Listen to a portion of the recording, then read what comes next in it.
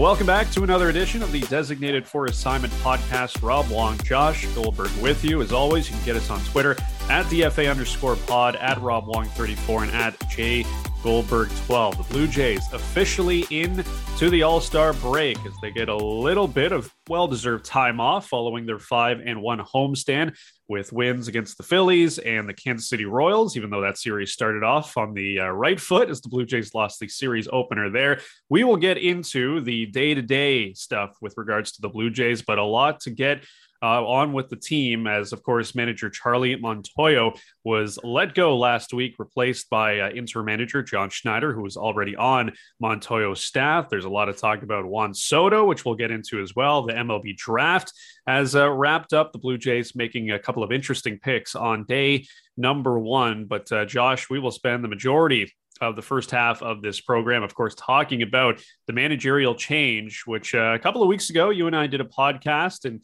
we spoke about it. I was in the firm camp that I did not expect a move to be made. You said, unless they lose every game for the rest of the next little stretch here, then obviously they're going to be put in a spot where maybe they have to do something. But I think we were both in agreement that if a move was going to be made, it was going to be at the end of the season. But go figure, a move is made like a few days after we record that podcast, coming as an initial shock, I think, for people that didn't think it was going to happen. But once you start hearing the stories and reports that come out, you start to understand, why a move was ultimately made. Yeah, I honestly, I think I was just more surprised in the moment that it actually did happen the way that it did, the timing, a couple of days after the Julia Budzinski funeral. They had won the night before against the Phillies, albeit in not a particularly convincing fashion. And once you sort of zoom out a little bit and you look at it, yeah, it shouldn't really have come as that much of a surprise. It was a little bit eye-opening that there was all these rumblings coming out after the fact about, had he lost the clubhouse, had guys started tuning him out. There's some, I think it was Ryan Divish in Seattle Times got the impression that, that might have happened when he was there in Seattle. It just didn't look like maybe there was a connection anymore. Jeff Passan also sort of said the same thing. Maybe he had been hearing that. And if that's the case, then 100% you make the change. If the message is not getting across anymore and you're losing games, then, that's basically it for a manager. And that's where I'm always at with managers. Like if their message is not hitting home the same way, the guys aren't responding necessarily, then you got to make a change. I think, I think back cross sport analogy, like even when you're winning, like the Cleveland Cavaliers, the year they won a championship, they fired their coach, David Blatt at the time, because he wasn't reaching the guys and they ended up going on to win a championship. I'm not saying that that's going to happen, but that sometimes happens when it comes to coaches or managers. The message doesn't get across the same way anymore. And I don't really have an issue with it. They did get the huge initial bump. They won 5 of 6. It wasn't great, a lot of the wins, but still you won 5-1 or 4-1 rather after making the switch. So I think, it'll be interesting to see what happens here over the remainder, like what Schneider does or doesn't have to do in order to put himself in the best position to have the gig beyond just this season. But I don't know what your take is on it. I'm, in hindsight, just surprised that they brought him back at all and gave him that kind of lame duck extension just to take the 1 year off. Like he would have been done at the end of the year in terms of his contractual status. They tack on a year, 2 club options. Like that's not a ringing endorsement for me of your belief in your guy that you brought in here. And if you're not handing him a guaranteed multi-year extension coming off of a near playoff season, navigating a lot of trouble last year, what does that say? Like, why did you bring him back in the first place? Because it almost seemed like you brought him back to scapegoat him, to be the first guy to fall when you needed to make some sort of shift or shakeup or something like that. And I just don't understand. Like, if you had even a sliver or more of doubt, why not just rip the Band-Aid off and give Schneider most likely a full offseason, even though it was truncated by the lockout, a full season just to see what he's all about instead of throwing him into the deep end here as a first-time manager with expectations with a floundering team. Yeah, I think that's a great point. I think that's probably what it was, that, if they needed to make a move in season to shake things up or whatever, then, they had Charlie there to be that scapegoat, which is, unfortunate because nobody, deserves to be put in that spot. But that's just how the business of sports works, unfortunately, from time to time. And, I do believe Ross Atkins when he said we wanted it to work with Charlie. I mean, they ultimately chose him to be their manager. And he went through that rough initial season where they lost 95 games. And then the last couple of years, they obviously, bounced back. They had the one playoff appearance in the truncated season. And the last year they were one game shy.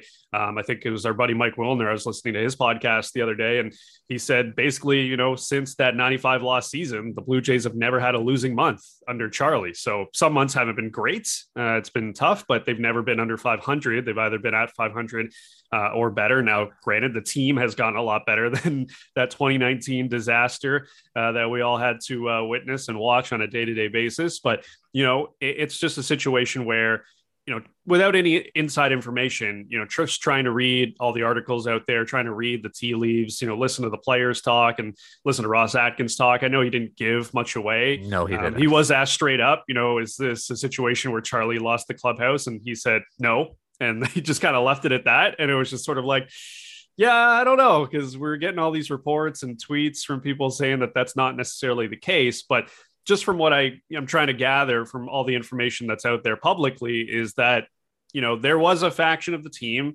that just probably wasn't particularly happy with Charlie anymore. How vocal that minority was or majority, like, I guess we'll never know. I don't think it was a personal thing. It just was a situation where, like you said, the vibes were bad. The team was losing a lot of games. Charlie's the, utmost optimist, forever optimist. And the guys were just sort of like, that's great, but like, we kind of need something else here. You can't just keep telling us like, it's going to be okay. There was an accountability issue seemingly in the clubhouse where I think some players wanted Charlie to hold other guys accountable, and whether that's just not his nature or he didn't feel it was necessary, that seemed to be an issue too, because now we hear in hindsight people saying, John Schneider is a guy that will, have your back, obviously, but he'll also kick you in the ass if you need that. So he obviously differs from Charlie in that sense, but just overall, I mean, it's an unfortunate spot for Charlie to be in. By all accounts, a super good guy. I didn't have a ton of run-in with him previously, but everybody you talk to says just an incredible person. But sometimes changes need to happen, and, it just came to a head ultimately. Yeah, I think that's fundamentally what it was. And like, looking back on it, I feel like the whole Kevin Gausman shift thing, like, I don't know if I'm reading too much into that, but like, they stopped shifting. Like, how much of that was Gausman just being like, what the fuck? Why are you shifting so much? Let's move away from this. And then he started having better results. Like, Bo Bichette afterwards, I understand, I thought that they were eye-opening comments, and then, some people disagreed with me. Like, I'm usually an athlete in this day and age is pretty cognizant of what they say or how it might be, construed or misconstrued or what have you. Like, Bo basically saying, yeah, I didn't disagree with the decision, and basically endorsing the fact that a managerial change was the right move. That definitely took me by surprise a little bit. It's uncharacteristic for athletes of this age, I think, to really go outside the box when it comes to something like that. Usually you wish the guy well, you take some of the ownership, we didn't play our best. And it unfortunately led to the manager losing his job, but that wasn't the case. Bo's got to play better. Like, the guy's got to start playing better. Like that, you remove a layer of protection when you fire the manager to some extent. Like, now the players are always going to wear it to varying degrees. Like, depends who you talk to, but they should always be at the foreground, the forefront of blame or credit or what have you, because they're ultimately who drives the bus. You're only going to go as far as your players take you.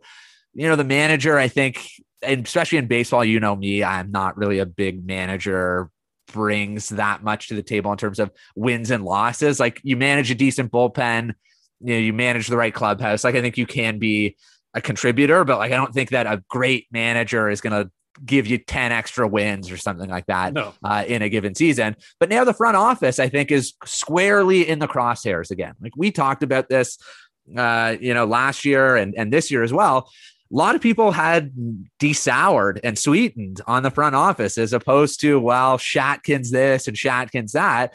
People were starting to kind of come around a little bit. And then, as the team has faltered a little bit, there was the offseason wasn't great. And we're starting to hear more of, well, you didn't do enough to address the bullpen. And why the fuck did you hand Kikuchi $36 million? Like now they're starting to, get back into the sightlines a little bit of fans and media as well, where, Charlie is gone. Your handpicked guy is gone. Another one of your handpicked guys ish in Schneider is now, the manager, but they're going to take a lot of heat, and deservedly so, if this season ends up falling short of expectations, depending on whose expectations you're talking about. Like if they don't win, I think if they don't advance to at least the division series, bare minimum, I think that's a disappointing season for basically everyone. Then I think there are going to be some hard questions asked about you didn't do enough. And why should I have faith in you when you never invest in a bullpen? You never really give term to anyone. You never make risky bets in the bullpen that could pay off. Like, why should I feel confident when you haven't done it in the past that you're going to go out forcefully and make the right moves to address the team and the weaknesses so you're not in the same position at this time 12 months from now? Yeah, weirdly, with regards to this front office, I agree. I mean, they are back in the crosshairs once again. The trade deadline is going to be massive, and it's going to shift a lot of the fans' views, I think, on the front office once again, depending on what they ultimately do, good or bad. But I'm also in the camp that I don't think, if they miss the playoffs this year or if they go far in the playoffs, it necessarily, shifts their timeline as far as, with this franchise. Like, I don't think Ross Atkins' job is in jeopardy if they miss the playoffs this year, even next year. I think this ownership has been sold on Mark Shapiro's vision, and Ross Atkins is included in that. And, for me, I'm honestly looking at the next 3 to 4 years. And I think, these two guys are going to be the front office for the next 3 to 4 years. Whether people like that or they don't, I think, they have sold a vision to Rogers and, the player development, and they've done so much work. And Mark Shapiro has specifically, with Dunedin and everything there. We see a guy, we'll talk about the draft a little bit later, but when you see a guy like Tucker Tolman, a guy who was projected to go in the first round, get picked by the Blue Jays, with the 77th pick, and he's saying like, I only wanted to play for a team like the Blue Jays because of their player development staff and the way they, get guys to the major leagues. It's like, that's a glowing review for, the front office, player development, and, all of the stuff that they do. So, we like to think of it just as the major league team. And obviously that's what it's all about. That is the end product. But there's so many other things that are going on with this organization that are good, that, it doesn't necessarily all just hinge on, what happens at the major league level, as weird as that is to say. I think ultimately, they're in a spot where the heat is back on a little bit. It's a little bit lukewarm on Ross Atkins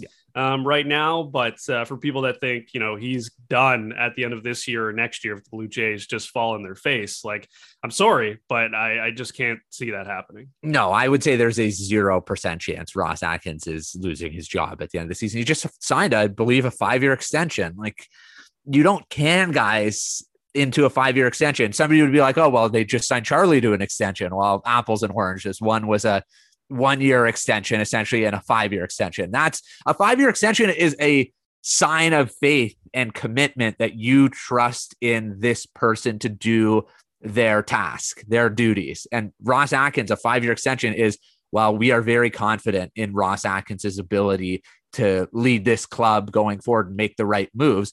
And this year has been, to me, so far, it's not finished and incomplete, but up until this point, I would say it's been a misfire. Like there have been some decent moves. The Gosman signing, I think, was a good one. Robbie Ray's been great lately, but that's a wash. Simeon, I don't think that you just weren't going to that level. So I don't really have an issue with it. I like the Chapman trade. I understand that, he's been inconsistent and statistically speaking is having his worst defensive year, I think ever, but he's still an impactful player and he really didn't give up that much in the now. And who knows about, what Gunnar Hoagland might be. But the bullpen, we're beating a dead horse. It just not enough was done. And you're counting on guys who, were probably long shots to replicate that level of success that they had last year. We weren't expecting Trevor Richards to just become not usable, and that happened. But that's what happens sometimes with certain types of relievers who throw a certain way. When you don't have that powerful stuff that can be, translatable year to year, you walk a bit more of a tightrope and you can be prone to these situations. So, there definitely been some issues this year, and you're right that the deadline is going to be massive. And going 5-1 on the homestand and 4-1 under Schneider definitely helps. They're in a playoff spot. I think they've got a 2-game bulge now on everyone else before the separator and the wild card. Like, you got to be aggressive. Like, I'm not saying you trade everything this year. You empty the chamber. Wow, maybe for Juan Soto, but you got to be super aggressive this year. Like, there can't be any, clutching on to things here. Like, this is a season to go for it. I understand people will say, well, they're not a real World Series contender. Like, the window to win is right now. It is right now. And for the next little while, or hopefully longer while, but at least the next little while, you have to do what you can to make sure that your roster is at its absolute peak come August 3rd for the last 2 months of the season. Yeah, I was going to say, we may be talking about emptying the chamber here in a few moments, but I do want to wrap up on all the managerial talk. I mean, quickly, with regards to Charlie, I mean, how do you view his tenure, 3+ years, 236, 500 on the dot? It just reminds me of when people used to talk about AJ Burnett. Why do you want this guy? He's a 500 pitcher. Yeah. This guy stinks. Like, just what it reminds me of. Charlie Montoyo, he's a 500 manager. Like, this guy's garbage. But, when you think of Charlie Montoyo and these last 4 seasons, what kind of stands out to you? What will you remember the most about his tenure? Well, I won't miss the tweets now every time they lose, people sing Montoya. Like, that is at least somewhat of a just let's move on from that. But like, it was an imperfect tenure. Like, I think that he was a solid choice for where the club was in coming off of the John Gibbons era into 2019. Like, he grinded, he deserved an opportunity. I wholeheartedly believe that. I do think that, I sometimes look at this as sort of a similar situation to what happened to Houston Astros. Like, they had Bo Porter as they were getting closer to being competitive, and then they canned Bo Porter for AJ Hinch. And I understand, they ended up cheating and a whole scandal, but that was still a talented team on an upward trajectory. And Bo Porter got them to a certain point, and then maybe you need a different voice to get you the rest of the way. And is that John Schneider? I don't know. But I don't think I never really felt like Charlie was going to be the guy that got them to consistent World Series contention. Like, I think that he's a solid baseball man, tactician wise, leaves something to be desired from time to time. Do I think he's going to get another managerial job? I would say 50-50, maybe at best. Like, he might just be one of those bench coach types more than a manager. Like, it wouldn't surprise me if a young team that is looking for somebody to help them, grow a little bit, looks at him as a possibility. But right now, I'd probably be more surprised if he did get another managerial job than not.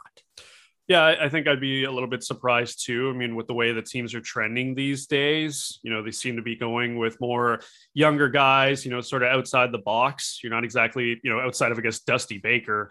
I mean, teams aren't exactly, looking for baseball lifers to be managing their teams at this point, at least, some of the new sort of analytical teams. But yeah, I think you kind of hit it on the head there with Charlie. These seasons, he was brought in to do a job, and that was kind of to shepherd the young kids, get them prepared for major league life. And I think, in hindsight, I feel bad for him, because I wonder last year, the team comes back and, they're having this incredible summer, and we all remember the video of Charlie in the first game back in Toronto, and they show him like on the video board and like he's holding back tears because he's so happy to be back a couple of years ago. Right. We all remember that video. But I think about last year and I go, man, if they had that one game and they make the playoffs last year and they just do anything, right? Like, do people feel differently about Charlie Montoyo if they get into a DS and they make it competitive, or they actually get to a CS, God forbid a World Series last year? Because they had the talent to do it, with the way that they were playing down the stretch. And that's, to me, it's like one of those what ifs, right? Like, we'll never know, obviously, but I kind of feel, we saw it with John Gibbons, right? Everybody hated John Gibbons until 2015 and 2016. And everybody what was it? The Russell Martin's, ceremony on Canada Day. Gibby pops up on the screen and everybody loses their shit. Right? He's just talking to Russ Martin. I'm thinking, God, if you showed this video in like 2014, people have been like, get this guy on the fucking Jumbotron. Like, why is Gibby here? So I think in the same way of Charlie, I'm like, people were so down on him. He makes the playoffs last year again, and the Jays go on some kind of crazy run. Like, I think we're just talking differently about how we kind of view him, obviously, because he would have made the playoffs and done something. But yeah, like, they were one game away from maybe changing the Charlie Montoyo narrative. Yeah, I think that's a good point. I do think, Gibby's shtick really endeared him to a lot of fans. Like, they like that, like his lean and the saunter out to the mound and the Southern twang. But they liked it because they were winning 100%, no question about it. And, like, you think back to last year and, the way Charlie managed the bullpen, 100%, there were some brutal decisions, like using, who am I thinking of? Tyler Chatwood, Jeremy Beasley. Who was that guy? The lefty that blew one. He all he threw was a fastball. I can't remember who it is. I'll look it up for you, because I blocked it out of my mind. I have blocked it out of my mind as well. I know there's people listening right now that are screaming the name because they cannot get that out of their memory. But as they look at it right now, I will find it in just a few moments here. It is the guy that we are thinking of is, as I scroll down, I think I've scrolled down quite a bit here. Travis Bergen. That's the guy. There you go. Yeah. So, like, there were some poor decisions last year, but at the same time, like, for the first half of the season, Sparky Anderson wasn't going to be able to manage that fucking bullpen. It was a tire fire, sort of the same way this year to an extent was. Like, you play the hand that you're dealt from time to time. He is not, blameless. Like, there are some missteps, mistakes, like I said, but this is like the front office has to put the roster in place to manage, and especially the bullpen. And you just keep coming back to the bullpen because it's unavoidable.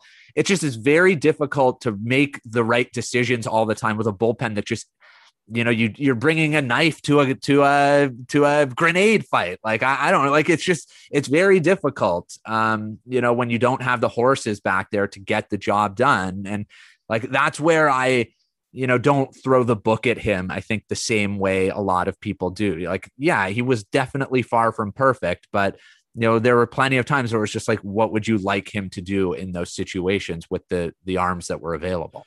All right, so finally, John Schneider takes over, and as you said, doesn't really make a huge difference in your mind, changing the manager. Obviously, he has a familiarity with a lot of these guys, was, the manager of some of these championship winning teams down in Dunedin a few years ago with all these guys, whether it's Bo Bichette, Vladimir Guerrero Jr., Jordan Romano. He knows these guys. Danny Jansen, they have a long time relationship, and that obviously played a role in John getting this opportunity. Can you even remember 2019? There was a small vocal crowd chanting, John Schneider. We want him to be the manager of this team instead of Charlie Montoyo. But at that time, I mean, I think it'd be pretty unprecedented to just vault a guy from, single A up to the major leagues to manage a team. And, I'm sure if you gave John the truth serum, if you said, do you feel more prepared to do it now than if they had given you the job in 2019? I'm sure he would say yes. I mean, this is something that he's always been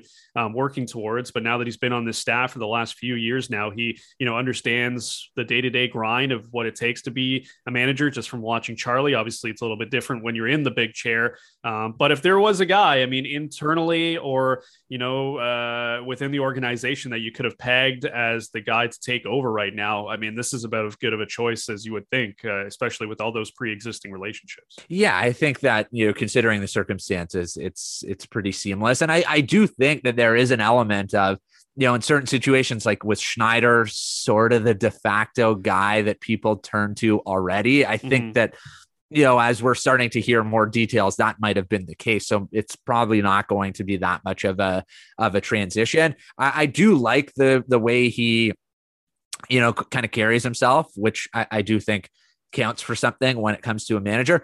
Like he's already, I think there's been some head scratchers, like using Anthony Bonda in the ninth inning of a 2-1 game was egregious, and he gave up a home run. I understand. Oh, well, we like the matchup. Bonda's a jobber. Like let's call a spade a spade. He's not a guy that you want to trust really in any situation. And it ended up, kind of hurt you. You gave up a big run in a 1-run ball game, and that was pretty much it. So, like that wasn't great, but like he tossed on a couple of hit and runs, which will get, old school baseball fans all hot and bothered, stolen bases.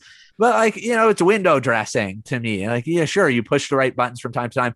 The players just have to start playing better. And as much as you could look at a 4-1 start with Schneider and a 5-1 road homestand as them playing better, I didn't think that they played particularly well. Like they were fortunate to, not have lost 3 out of 4 to the AAA Royals. They ended up winning 3 out of 4. And, sometimes you need a little bit of those breaks to go your way over a course of 162, but they still have to play a whole heck of a lot better than they have even over these last 4 or 5 games. One thing that I just can't stop thinking about, and I'm trying to like not read into it, but read into it at the same time, is the fact that, 2 days after the managerial change is made, John Schneider flips the lineup, and it's Vladdy batting second, Kirk third, Bo fourth, and he comes out and says, "Yeah, I've been talking to these guys about it for like a few weeks, been thinking about it, and they were on board." And I'm thinking, okay, what does that say? Is that a situation where Charlie, maybe he, John recommended it to him and he was like, yeah, I don't know. Like, I just kind of want to keep it where they're going. They'll figure it out. Let's just leave it the way it is. Is it a case where, maybe Charlie tried to talk to these guys and they weren't as receptive, but they were more receptive to John?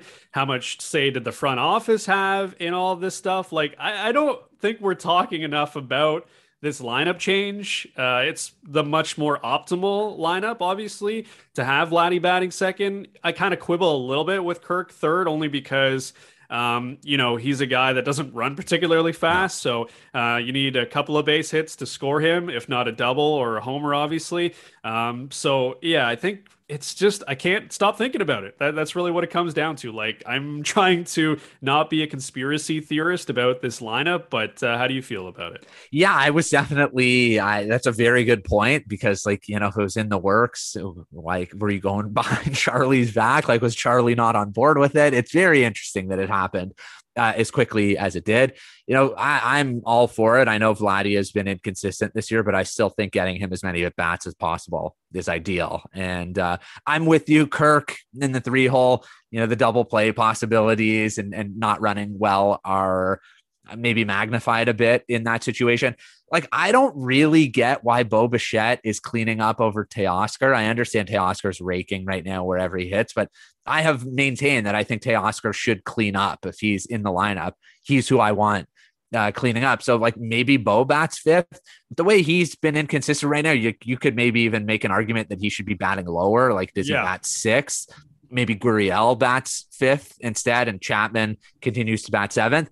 Like, aside, you can quibble all you want. I do think that, having a Springer Vladdy 1-2 is an ideal configuration, and hopefully they run with that for a long time. It sounds like it's not going to be a short-term situation. So, we'll see how the fruits end up, kind of sprouting off here and turning into something. But I'll be curious if Bo doesn't find it, does he end up, bumping down a little bit further, at least to 5, and you move Teoscar up to 4, because I want Teoscar up in run, driving in run situations. And I'd rather him right now by a large margin over Bo.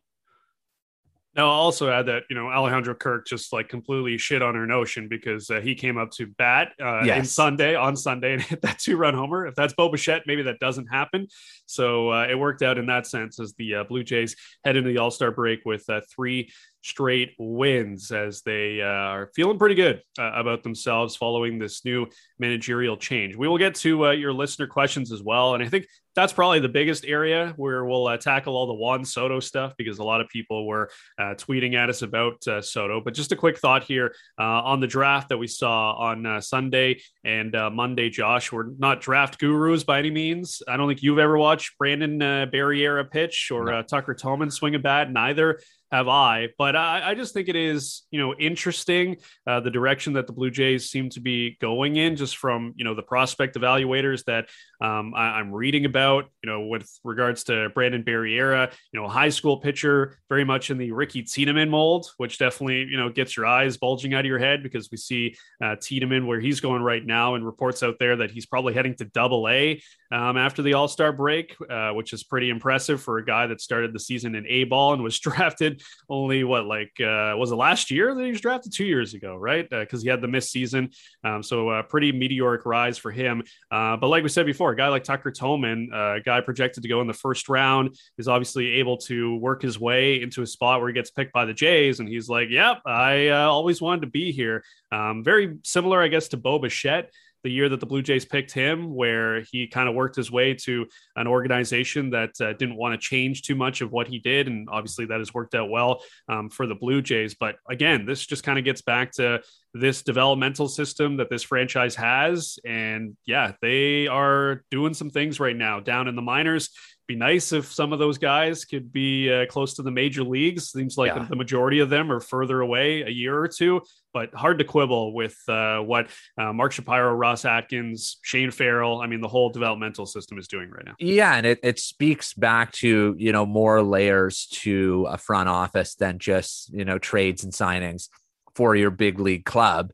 Like, you're developing and drafting certain players. And this is why I always say, like, why don't you try and model yourself after the Dodgers to some extent? And you trust your system and your evaluators to continue to stock the pipeline year after year after year, whether it's the draft. We'll see what happens with international free agency. Like, is there going to be an international draft or not? How much that maybe changes the equation. But however you bring them in, and then, you graduate some and then you trade others. Like, look at the Dodgers. They're making monster trades every year and being in position to make monster trades every year because they keep developing, drafting the right prospects who appeal to other teams. And like, I'm of the mind that the majority, perhaps even the vast majority of your prospects are drafted in some way to serve as trade chips. And, the Jays have done a better job of tapping into that. And like you said, Tiedemann going from throwing low 90s as a teenager to now he's, mid and even high touching. Like, it speaks to the work that they do and the ability to, develop their mechanics and their body to get them maximizing their efficiency and their productivity and ideally their potential. And this Barriera fellow looks to be sort of the same mold. And it seems like they're prioritizing contact skills a little bit more than, like, you think back to the Griffin Conine pick where it was just power and not much else. And, I understand that the game has a bit too much of that for some people, where it's power, 3 true outcomes, that sort of thing. Like, maybe the Blue Jays are trying to say, well, we can develop into power, bring contact skills, bring on base skills. Like, that's not a perfect model. We've seen what's happened with Austin Martin. It may never come. Or it may not come the way that you desired, but I'd rather like a strong base of offensive skills than a feast or famine situation. And it does seem like they're trying to prioritize that a little bit more. And they have a focus on what they want to accomplish in the draft, which usually leads you to having good success. Yeah, it's a great sign that the Blue Jays are sticking to their guns here and, trying to find the inefficiencies. Now, every team, every organization for the most part is doing that. So it's, pretty, slim margins when everybody's working with a lot of the same data. But if your player development system is better than some of these organizations, you're going to be able to squeeze out a lot more than some of these franchises that are not spending as much money on getting their prospects to the major leagues.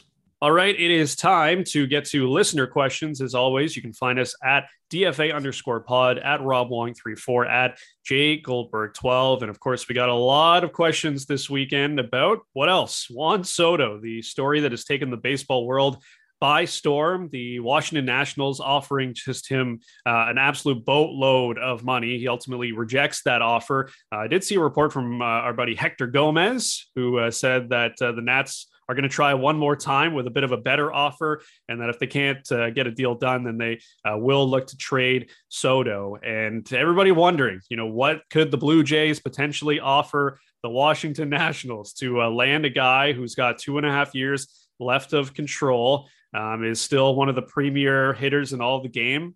You could make the case when he's at his peak, he is the best hitter in all of baseball. There's a lot of guys that are battling for that crown, obviously. But, I said it in a tweet when the story first came out, anything the Nats want, they can have outside of Vlad and Manoah. You want Tiedemann, you want Bo, you want Aurelvis Martinez, you want Gabby Moreno, anybody except the home plate lady, Vlad and Manoah. Got to keep home plate lady for the vibes. She can't go anywhere. She needs to witness the Juan Soto homers at Rogers Center later this season.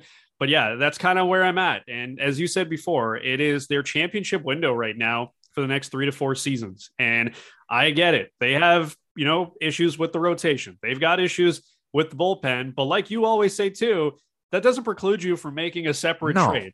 Sure, you may end up moving 6 or 7 guys to get Juan Soto, but you can still move other pieces in your farm system to get those pitchers. Maybe they're not the Luis Castillos of the world or the David Bednars, but you're going to be able to get, pitchers, right? We saw it last year. The Blue Jays traded goddamn Joe Panic and were able to get Adam Simber and Corey Dickerson. Now that was, something sketchy was going on there with the Marlins. Not sure why they wanted to do that, but that's just kind of the reality that you don't have to move your A+ blue chippers to get some of these guys. And I don't know if you would, right? I've said it before.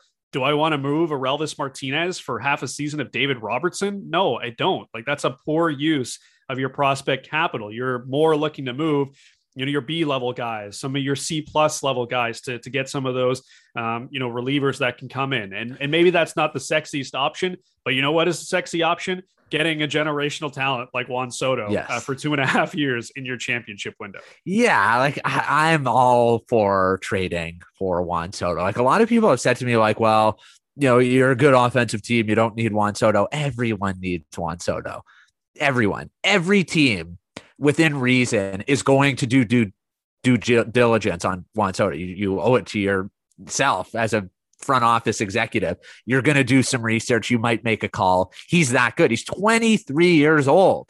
He's younger than a bunch of guys who are in the futures game, for Christ's sake. Like, it's mind bending that he would be available. He instantly transforms your team. Like, I understand, he's not great defensively. Who gives a shit? He is so good offensively and left-handed. And it's just would make you so much better. I understand. Got the farm system. What did I just say about teams that, want to be contenders year in and year out? Even if you were to gut the farm system, you can still rebuild it, and it's worth it for a player of Juan Soto's ilk. So I'm with you. Like, if an offer has to start around a Bo Bichette and a handful of other prospects, whatever, sign me up. It's Juan Soto. Players like him don't become available every day. Even if he doesn't, fit your prototype of what this club needs, he's still going to make you light years better. Yeah, and I get the hesitancy from a lot of people to want to move Bo Bichette. I mean, he's a young player as well. He has shown that he, can be a well above average player. He's a fan favorite. People love Bo, and I get it. You've got an attachment to him, and you don't want to move him.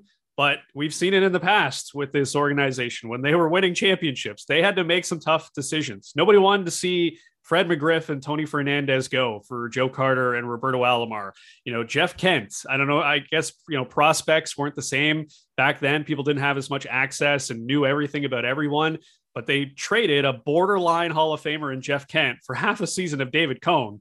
They won a World Series, and nobody's been like, oh God, I wish we kept Jeff Kent since then, right? Like, those are not conversations that are had because the Blue Jays won it all. If you get Juan Soto, is it a guarantee you win the World Series? Of course not. No. Anything can happen, but all of a sudden your team has a way better chance to win the World Series with Juan Soto. So while I am willing to give up anything and everything, I think there is a limit to, moving players off your major league roster. Does it make your team, better if you're trading, let's say, Bo Bichette, Lourdes Gurriel Jr., and a bunch of other guys for Juan Soto? I mean, I think I still would do it, but I think you can at least make the argument that, you're taking away two above average players to bring in one player that is exceptional. But is it, is that worth it? I'm not saying, Lourdes and Bo for Juan Soto. Obviously, I make that trade, but there are other pieces that are in the works there. But that's kind of what I'm speaking of is, how much is too much with regards to the major league roster to make this deal. Minor league roster, do whatever you want. You want to trade every single prospect you have. You want to rent out the Dunedin complex to the Nationals for a year to get the deal done. I'm fine with that. It's more, the major league roster. How much are you willing to move to get something like this done? Because major league players are going to have to move in a deal for Juan Soto. Like, I don't think the Nats are just going to take, the top 5 guys on the Blue Jays prospect system. They're looking at a Bo. They're going to ask about Vlad. They're going to ask about Alek Manoah. These are the tough conversations that if the Blue Jays are serious about, they're going to have with Mike Rizzo. Yeah, I think that there is a limit when it comes to major league talent. Like, I'm with you. I don't think I'm trading Manoah just because, pitchers, once you develop them and they're here and they're young, I understand that you never know what can happen, injuries, et cetera. But like, Alek Manoah looks like a linchpin for a long, long time. And guys like that don't always come around or don't even often come around. So that's a tougher sell, even for 2+ years of Juan Soto. Like, Vladdy, that's not happening. It's just not something that would be sensible. Like, Juan Soto's a better player than Vladdy. Like, I love Vladdy. He's incredible, but Juan Soto is just a better player. So, 1 for 1 in a vacuum, you make that deal, but it's just, this isn't a video game. That's not going to happen. And this is almost a video game type of trade because generally speaking, players like Juan Soto just do not become available via trade. Like, the Mookie Betts situation was a little bit different. He was a little bit older, had been around for a while. It's still pretty crazy that happened, but this is a 23-year-old who is going to be entering free agency in his prime. It's unheard of that it's happening. But I do agree that, if you're talking about it's Bo, Teoscar, and Lourdes and 4 prospects for Juan Soto, okay, you're probably not doing that. Yeah. I don't think that would necessarily be a good move to make.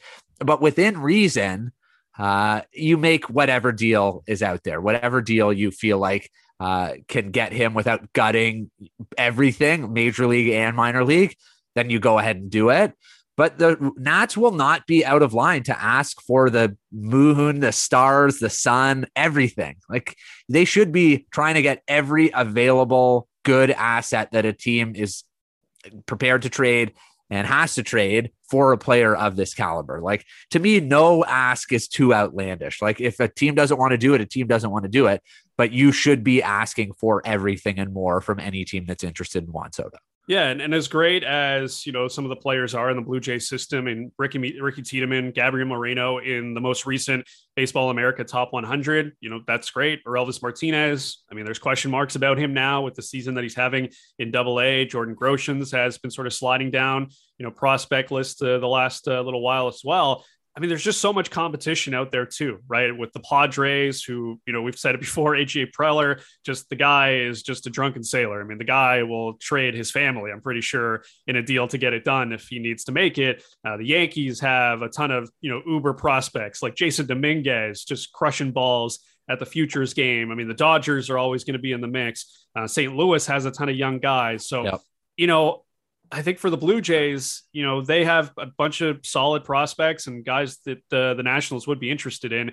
But if you compare them to some of the other systems, it does feel like they would have to give up an absolute ton. And I think they would have to give up, whether it's a Bo or, somebody of that ilk to get it done, because they just don't have the necessary young, prospects and young stars to be able to compete, I think, with some of these other organizations. Yeah, I would agree with that. I think you're looking at farm system for farm system. The Jays are not in the same playing field ballpark as the top tier farm systems. Like, they have some solid prospects, but if another team builds their offer around prospects, they can outdo the Blue Jays. And then that's maybe where, like you said, it comes into a Bo Bichette kind of separates a little bit. Like, what are the Yankees trading? They're trading all their prospects. Like, who off their roster? Do the Nats want Gleyber Torres?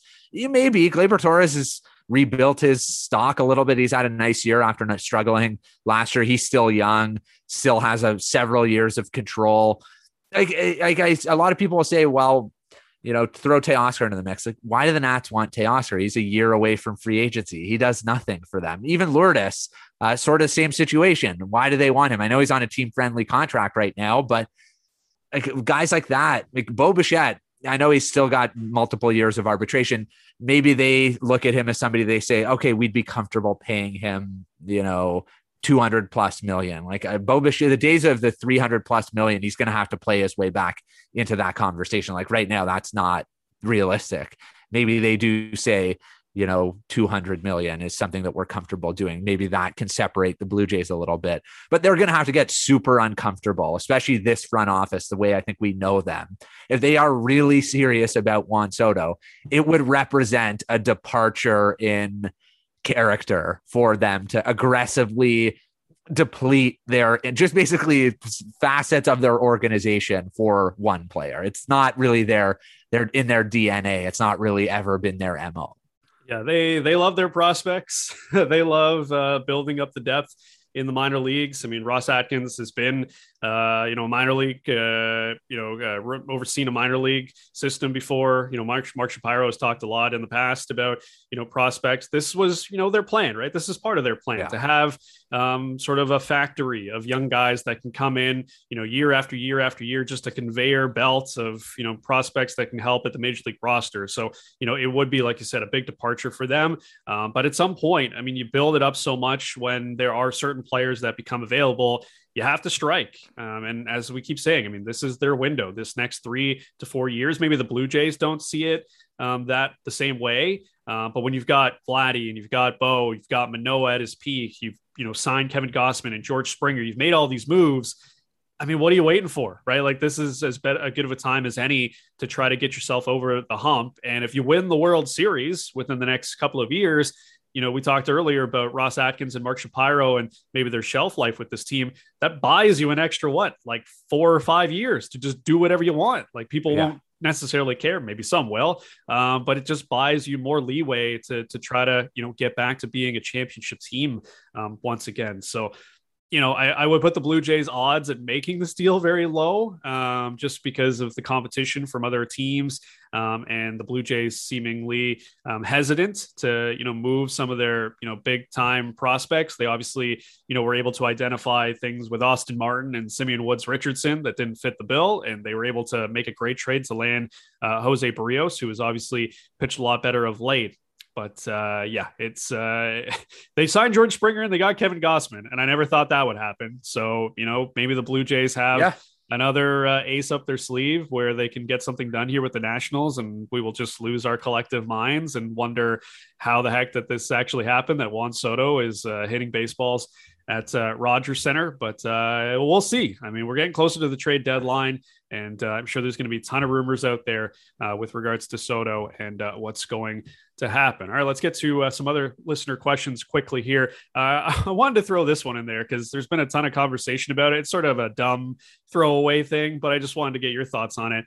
Brendan says, what are your thoughts on the home run jacket and or other home run celebrations that teams have? I tweeted it out today. A lot of people have issues with the home run jacket. Yes. I think part of it is because the team has underperformed and people hate seeing, teams struggling and put on a jacket to celebrate a homer when they're down, 8-1 in a ball game. But my God, people I've seen people say, somebody tweeted at me like, oh, it matters more to them than, cutting off throws from the outfield or taking the extra base. Like, what the hell? Like, that actually crossed someone's mind that they care more about the jacket than the fundamentals of baseball. Like, come on, man. Okay, so here's where I'm at with this. Like, hitting home runs is always going to be hard. If you want to celebrate a home run, go for it. I'm all for it. And like I've always said, baseball needs more fun. Yeah, if you're getting your doors blown off, yeah, okay, maybe the home run jacket's a bit lame. I might not rock it in that situation. like, you've lost 5 in a row. You hit a home run to get off to a good start. Wear it. Like, I don't really care. It never bothers me. And it is dumbfounding to me how many people are triggered by it. It's just like every time, you see it. Wow. Why aren't these guys more focused on winning ball games as opposed to putting that stupid jacket on? Like, it just strikes me as old man shakes fist at cloud thought process. And like, it's not a perfect situation all the time. Maybe there are times where you might not want to see the jacket, but like at the end of the day, I don't really give a shit. Like, even if you are down 10-0, wear it. I don't care. Like, it does nothing to me. It has no impact on me. I don't enjoy the game more or less as a result of it. These guys want to have some fun. Have at it. Fire away. No problem.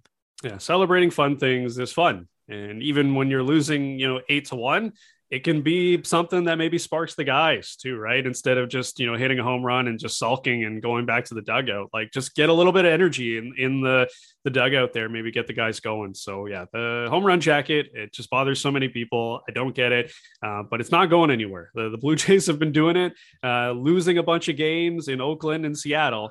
So they're not going to stop it now, especially after they fire the manager. We get one from here. Stuart says, when are the Jays cutting bait on Bradley Zimmer? How does this guy keep an MLB job when he can't run the bases, can't bunt, and only hits 2/3 of his weight? Fast as hell and can't hit. Antithesis of Kirk. Surely there must be a better option out there to fill the roster spot. I mean, he can run. Unfortunately, he did get picked off in that game on Saturday, which is not a good look when you've been sitting on the bench and you come in, you got one job, don't get picked off, and you get picked off. But, he does serve some value on this team. He's a really strong defender. I mean, he's made some great catches in the outfield this year, has run the bases pretty strong too. But I think as we, approach the deadline and, when we get past there, I imagine there's going to be a replacement coming in. I think the Blue Jays probably need a righty bat at this point off the bench. I mean, Raimel Tapia has played himself into that fourth outfielder spot. He's been swinging it, been making some great catches in the outfield too. And I think he has sort of, kind of taken Bradley Zimmer's spot in this roster. So I think we may get to a point where, we're going to be looking at a different option, whether it's someone that usurps Tapia and there's a better option over him. But I would be surprised if Bradley Zimmer makes it through the entire season still on this roster. Yeah, I would too. I'm not as upset that he's stood or stuck around as long as he has. Like the end of the bench, he does fill a role and he has made some big plays defensively, and in a late game situation, there's value in having that type of player defensively. And on the base pass, I understand it was real brutal getting picked off the way that he did on Saturday. And I thought, pinch running in that situation in the 7th inning with a runner on first, and I believe it was 1 out. I didn't love that decision. I thought that was a little bit trigger happy. I thought that was too premature, and it almost ended up, coming back to bite you in the butt. But he's been, as an end of roster guy, he has merit. Like I'd rather a player who brought more to the table in theory. But when you're talking about essentially a scrub at the end of your bench, what are you hoping for? Like if he was good, he'd be playing more or on a team that needed him more. Like that's an end of the bench guy. Fill 1 or 2 roles well. And when your number is called to do those things, do them well. And that's why the pickoff was so egregious. But like, I'm not going to look back on Bradley Zimmer as some, tire fire mistake. Like Anthony Castro has done zilch in Cleveland, and Bradley Zimmer has had some valuable moments. So whenever he ends up, I assume getting DFA'd or what have you, I don't think it's like one of these things where it's like, oh, thank God Bradley Zimmer's off the roster. That guy was no good. He brought 0 to the table. It wasn't great, but like, I really don't think it's as bad as a lot of people are making it out and have made it out to be. Yeah, and it's not as if he's, playing every day. Exactly. He played a lot in, April and May because he had to with the Blue Jays injuries to, Teoscar Hernandez. George Springer was banged up for a bit there. But, since June 1st, he's had 22 plate appearances. Yeah. Like he's not out there to get a ton of ABs. He's been a defensive replacement a lot of these times. So his playing time has gone down a lot since the beginning of the season, where the Blue Jays relied on him quite heavily due to injuries. Let's get one more here. End on a positive note. Alejandro Kirk-Stan tweets us at DFA_pod, says, other than the Jays playing a full season in Toronto for the first time since 2019, what was your most intriguing Jays storyline from the first half? He says, if this makes sense, by the way, love the podcast. I think I get it. Like what, stood out to us the most in the first half of the season. I think for me, it's probably Alejandro Kirk. I mean, the guy was so terrible in the first month of the season. We were wondering, is this guy, can you even trade him at this point? Like, is he going to have to go down to the minors and he becomes an all-star? He's the starting catcher for the American League in Los Angeles tomorrow night. It's just been a meteoric rise. For him, he has become, I was going to say untradeable, but then we talked about, Juan Soto. I would gladly move Alejandro Kirk in a trade for Juan Soto, but he has worked himself into that conversation, at least, where you wonder, what type of player would you have to acquire in order to move a guy like Alejandro Kirk? So for me, I'll play up to the Twitter name. I think Kirk is my favorite story of the first half. Yeah, I think that's a solid pick. I'll go with Alek Manoah, just emerging as he's this team's stopper. If you're on a skid or want to continue or keep a streak going, a winning streak, he's a guy you want out there. He's going to give you a real good chance to win every time. Even if he doesn't have his ace stuff, he's going to grind it out. It's been nothing short of remarkable to essentially come immediately in the meat grinder of the American League East as a pitcher who didn't have that much professional experience and just be nails basically every time. Like if he goes less than 6 innings, it's a surprise. If he doesn't give you a quality start, it's a surprise. And that is insane to me that, I know he's a little bit more mature in that sense. Like he's not in his early 20s necessarily anymore. Like he's not 20, 21. He's, getting closer to like 23, 24. But it's been so great to see. And he's just embraced the situation, pitching in front of a country. Fans love him, rightfully so. He feeds off of it. It's just the perfect, marriage between fan base and player. He's going to be a folk hero here for a long time. Yeah, can't see him moving in any deal at this point, even for a Juan Soto. It'd be very, very difficult to have that conversation and actually pull the trigger. Well, let's get to our Teoscars for Player of the Week. Got a bunch of candidates as the Blue Jays actually won some ball games, so we were able to talk about some fun stuff. Matt Chapman with a nice week for the Blue Jays at the plate with a pair of home runs, 5 RBI. Teoscar Hernandez, 3 dingers, 10 RBIs in the last 6 games for the Blue Jays. And then Jose Barrios with another strong week for him, 12 innings, a 3.65 ERA. The strikeouts just off the chart back for Jose Barrios, which is a nice sight to see. And then 3 bullpen arms I wanted to throw in there. Trevor Richards, Jimmy Garcia, Tim Meza, all with scoreless outings over the last week for the Blue Jays, as the pen has definitely stepped up of late. Where are you going with your Teoscar this week, Josh? I'm going to go with Trevor Richards. I understand that, a lot of those other guys, it's more prominent, their performances. Trevor Richards, it's mostly been lower leverage. But since he came off the IL for, and I'm using air quotes here, that next strain, he hasn't given up a run in 7 innings, 12 strikeouts. He's only given up 2 hits, 4 walks. He's lowered his season ERA a full run. It was 6.3. Now it's 5.3, which is still very bad. But, maybe he's figured something out. His stuff looks better. His fastball looks better. His changeup's been very good. His command's been better, which was an issue. Hopefully that's something, because, he was a reliable 6th, 7th inning, even 8th inning guy. And you need guys like that sometimes to bridge a little bit. And if he can work his way back into that role, that is a very positive development. He needs to start doing it against, tougher lineups, tougher opponents, higher leverage spots, but definitely positive, intriguing, encouraging building blocks in the month of July so far. So I'm going to give it to Trevor Richards. Yeah, it's a great option with Trevor Richards for sure.